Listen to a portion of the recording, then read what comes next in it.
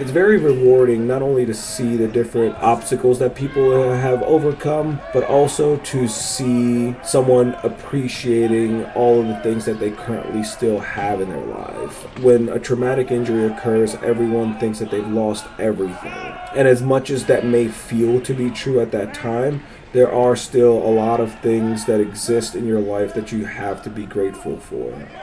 That was Harsh Thacker speaking about his work at MedStar National Rehabilitation Hospital. Paralyzed from the waist down due to a gunshot wound, Harsh is now helping people who have also suffered spinal cord injuries.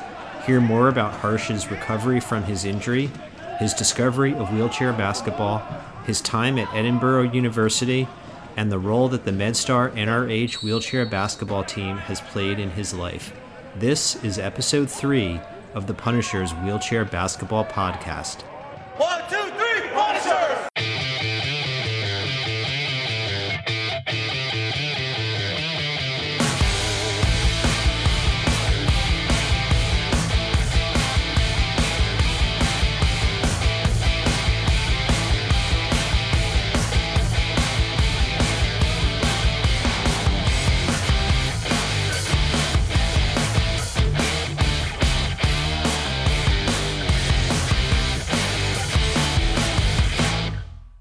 Welcome to episode 3 of the Punisher's Wheelchair Basketball Podcast. Our guest today is Harsh Thacker. Thanks for doing this, Harsh. Much appreciated. Thanks for having me. Can you speak about your unique dual role on the Punishers as both an employee of MedStar National Rehabilitation Hospital and as a player on the team? My dual role as a part of the Punishers as well as an employee of MedStars has been very dynamic, and it's been ever changing and growing. In the past couple of years, I've picked up becoming the manager of the Punishers while still being a full-time employee of MedStar NRH. How I would describe my role would be it's constant focus and attention towards the things that I need to do here at the hospital while I'm here, as well as providing some insight and learning from those that were team managers prior to me and understanding what it actually takes to be the manager of the Punishers. So the team existed before you became the manager? Yes, absolutely. The wheelchair basketball team here at MedStar NRH has been in existence for over 20 years or so. They used to be a couple of different names that they've gone by before. The Cagers was one of them. The Ambassadors was another one. And now we are known as the Punishers. In addition to being the team manager of the Punishers, you're also a spinal cord injury peer wellness specialist at MedStar. What does that work entail? So this work actually entails a couple of different components in it. The first component is coordinating a peer mentor program for other individuals who've had spinal cord injuries. The peer mentor program includes myself and 6 other volunteer mentors who all have had a spinal cord injury and have been in different places of their recovery process. And it's our duty as people who have suffered these instances to basically provide a better pathway for those that have newly been injured. So, for example, my injury was in 2005. It was due to a gunshot wound. I am a paraplegic, paralyzed from my waist down. When I got injured, I didn't have someone that was in basically the position that I'm in now to provide me with the resources, to give me some education, to provide some experience-based knowledge to be able to survive after my injury. And so we hope that within the peer wellness program that we can provide this for individuals that have newly been injured, and hopefully we can give them some kind of an insight and some kind of a progression point of what life could potentially be like years after their injury. The second part of the wellness program also consists of an adaptive fitness program that we do here at MedStar NRH. Also, we have 2 outside locations where we do this program. And that program is a fitness program that's set up for anyone with any kind of a neurological disorder or disability, where we have trainers that are experienced in the aspect of physical exercise and training. And we help people who have had some kind of neurological impairment that causes some physical deficits to be able to get them moving and hopefully living a healthy lifestyle. So are you regularly meeting with people who have had recent spinal cord injuries? Yeah, so I meet with people on the inpatient side, which means that they're coming right from a hospital and they come here and they're relearning how to live their life, whether that's from a manual wheelchair, a power wheelchair, whether they're going to be using a cane or a walker, whatever that may be. They're basically relearning their entire life when they first get to us.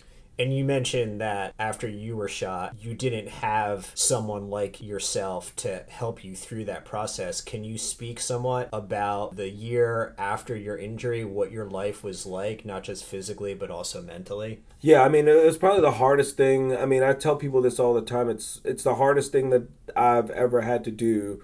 Granted, my body changed physically because I wasn't able to run and jump and walk anymore, but there are also other components to having a spinal cord injury that no one is aware of when it first happens. For example, when you have a spinal cord injury, sometimes you also lose the use of your bowel or bladder functions. There are times that people have strenuous muscle spasms. There are also plenty of times where there is a component of depression and there is a component of feeling like you're not the same person anymore. So those were some of the challenges that I personally went through within that first year, having to deal with some depression at the time, also having to deal with my basic bodily functions not being under my control anymore. A lot of the toll and a lot of the things that happened within the first year basically stemmed from me also not receiving enough therapy when I first got injured. I was forced to leave the rehab hospital I was at the time due to insurance issues. And these are still things and topics that are still prevalent in today's case. You know, my injury happened 12 years ago, and some of these issues are more prominent now than they were at that time in terms of insurance caps and Medicare and those kinds of things. Basically, didn't leave me fully prepared for what I had to overcome when I got home. What was it that got you going again in terms of a path where you could see a future for yourself physically, intellectually, and living a life, albeit a different one, but a still fulfilling life after that injury? I would have to say that my family had to be the number one component to me realizing that I was going to be able to still live somewhat of a decent life. It was my brother, who's 5 years younger than me, actually. When I would ask for help for certain things in the house, he would basically say no to me. And the times that he would say no to me, there were always times that I could have easily done the task that I was asking him to help me with. It was just that sometimes you find that when you're going through something that you become a little complacent. Sometimes it would just be the simple aspect of me being lazy. When he would tell me no, I mean, I would get frustrated at that time, but I think I learned a lot from someone that cared about me telling me no, because that just showed that he didn't want me to just be sitting there and asking for help all the time. The other component will also obviously be my parents, who basically left a house when I got injured and moved into a 2-bedroom apartment with me. It was those kinds of things. They helped me financially, they helped me emotionally. It was basically their ability to cope with this while being on my side that helped me understand that there was a process past what I was initially feeling. And that could be anything from a couple of weeks or so after I got home. My dad basically asked me the question about, what's next? And at that time, I wasn't ready to think about that. At least I was pushing it off in the back of my mind as far as I could. But at the same time, him asking me that question started to turn the wheels in my head in terms of I will have to come up with something to do after this point, that I will not just be sitting at home living off of disability. At some point, you became introduced to wheelchair basketball and learned about Edinburgh University in Pennsylvania and them having a wheelchair basketball team. How long after your injury, and how were you introduced to wheelchair basketball?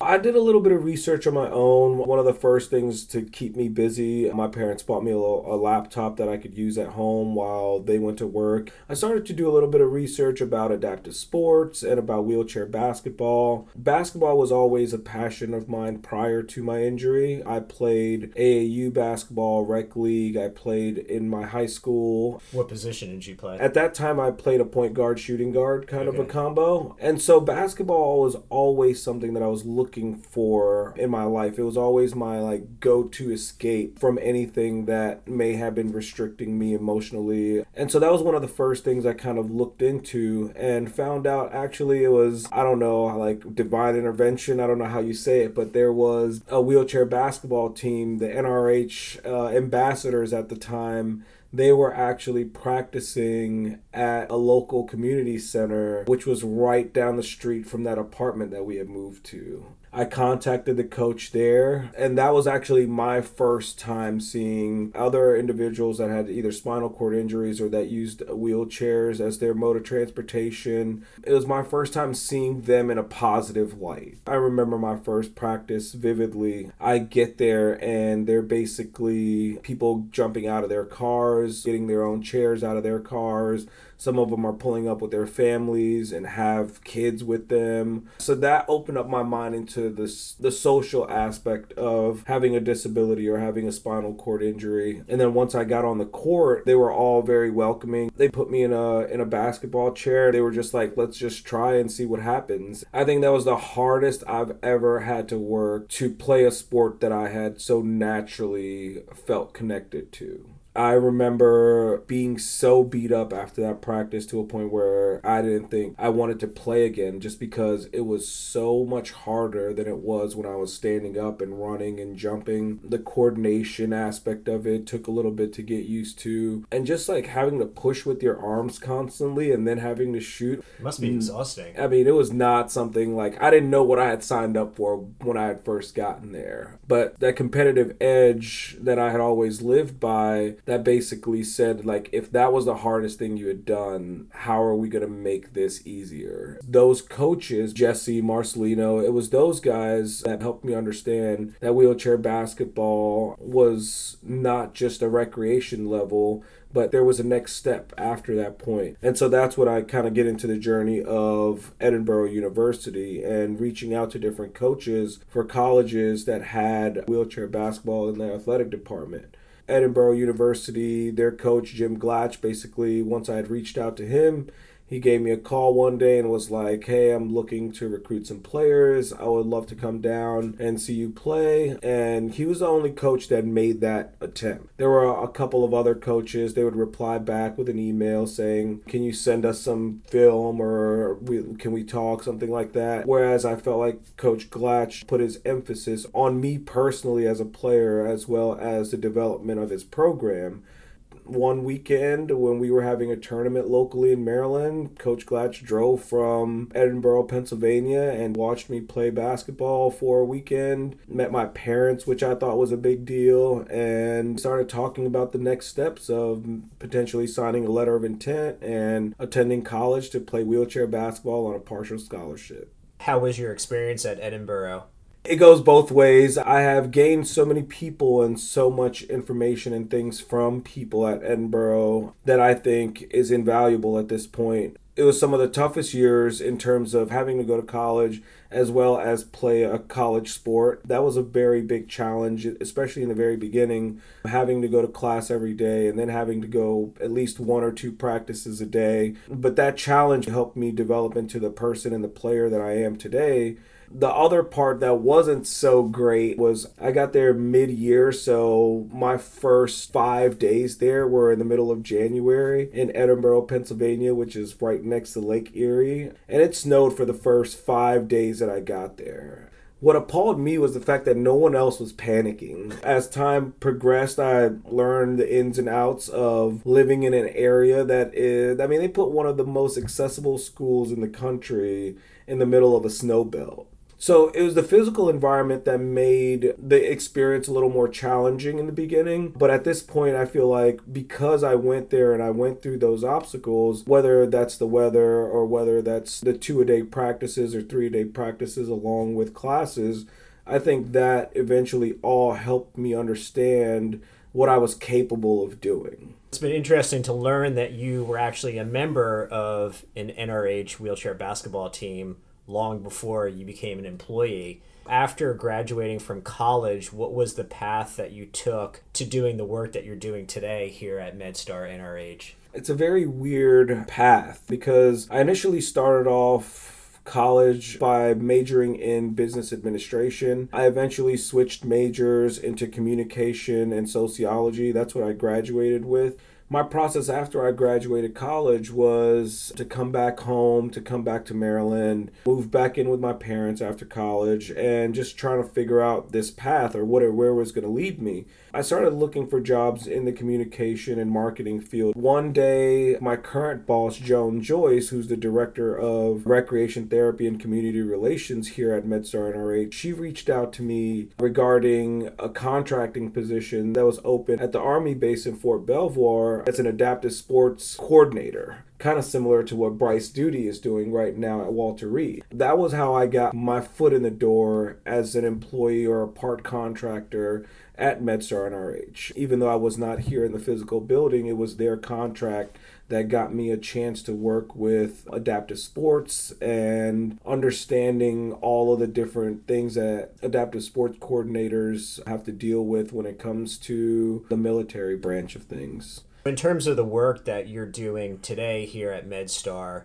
what's it like for you with all the experiences that you've had in your life to see people learning to be physically active again and to live fulfilling lives after suffering traumatic spinal cord injuries? There are plenty of great and fantastic days that are fulfilling in terms of being able to see a patient do something that they've been trying to do from the beginning and they finally get a chance to succeed at it. There is nothing like that gratitude that they provide you once you've helped them overcome an obstacle that they just thought was impossible in the very beginning. It's very rewarding not only to see the different obstacles that people have overcome, but also to see someone appreciating all of the things that they currently still have in their life. When a traumatic injury occurs, everyone thinks that they've lost everything. And as much as that may feel to be true at that time, there are still a lot of things that exist in your life that you have to be grateful for. And sometimes when people are able to separate the two and able to understand the things that are still present in their life, that becomes that much more important as they're going through their path of recovery.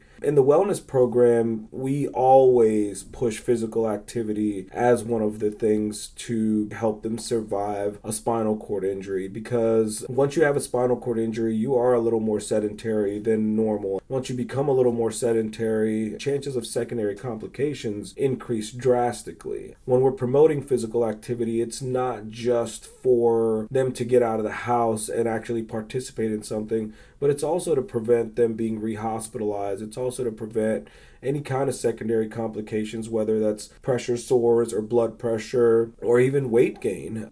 To be able to experience this from the inside, I have majority of positive things to say about it. There are days at the same time where we do talk about depression and we do talk about suicide and we do discuss the real challenges that people face and that are going through, and some of those days can be really tough. It brings me back to reality because sometimes I'm living in this life of everything's great because I can do everything I want at this point in my life. And sometimes I need to be brought back to the days that I couldn't do those things. And those patients, they kind of help me with that process in my own life. Coming back to the Punishers wheelchair basketball team, what does being a member of the team mean to you? I have been a part of NRH wheelchair basketball team before they were the Punishers, long before I ever thought I would get this far in wheelchair basketball. And so being a member of this team at this current point means to compete at one of the highest levels there is in wheelchair basketball. But it also means to be able to share this game with individuals that have been playing this game on many different levels, whether that's the Paralympics, professionally, or collegiately. And at the same time, being a member of this team is basically what's helped me gain my current position here at MedStar NRH. It's what's helped me gain the tremendous number of friends that I have at this point. And it's helped me grow as a human being just because being able to play a sport with other people who share similar distresses in life, I think can be more powerful than just being physically active. It promoted myself to understand that people with disabilities do have a chance to live a very fulfilling life without feeling like they're a burden to anybody else. Well, thank you so much for doing this, Harsh. I really appreciate it. Thank you for having me.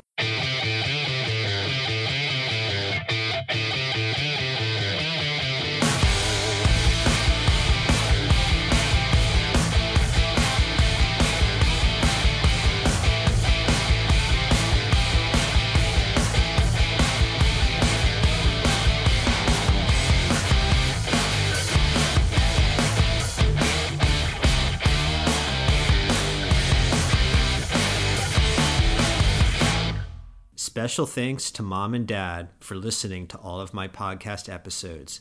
It really means a lot to me.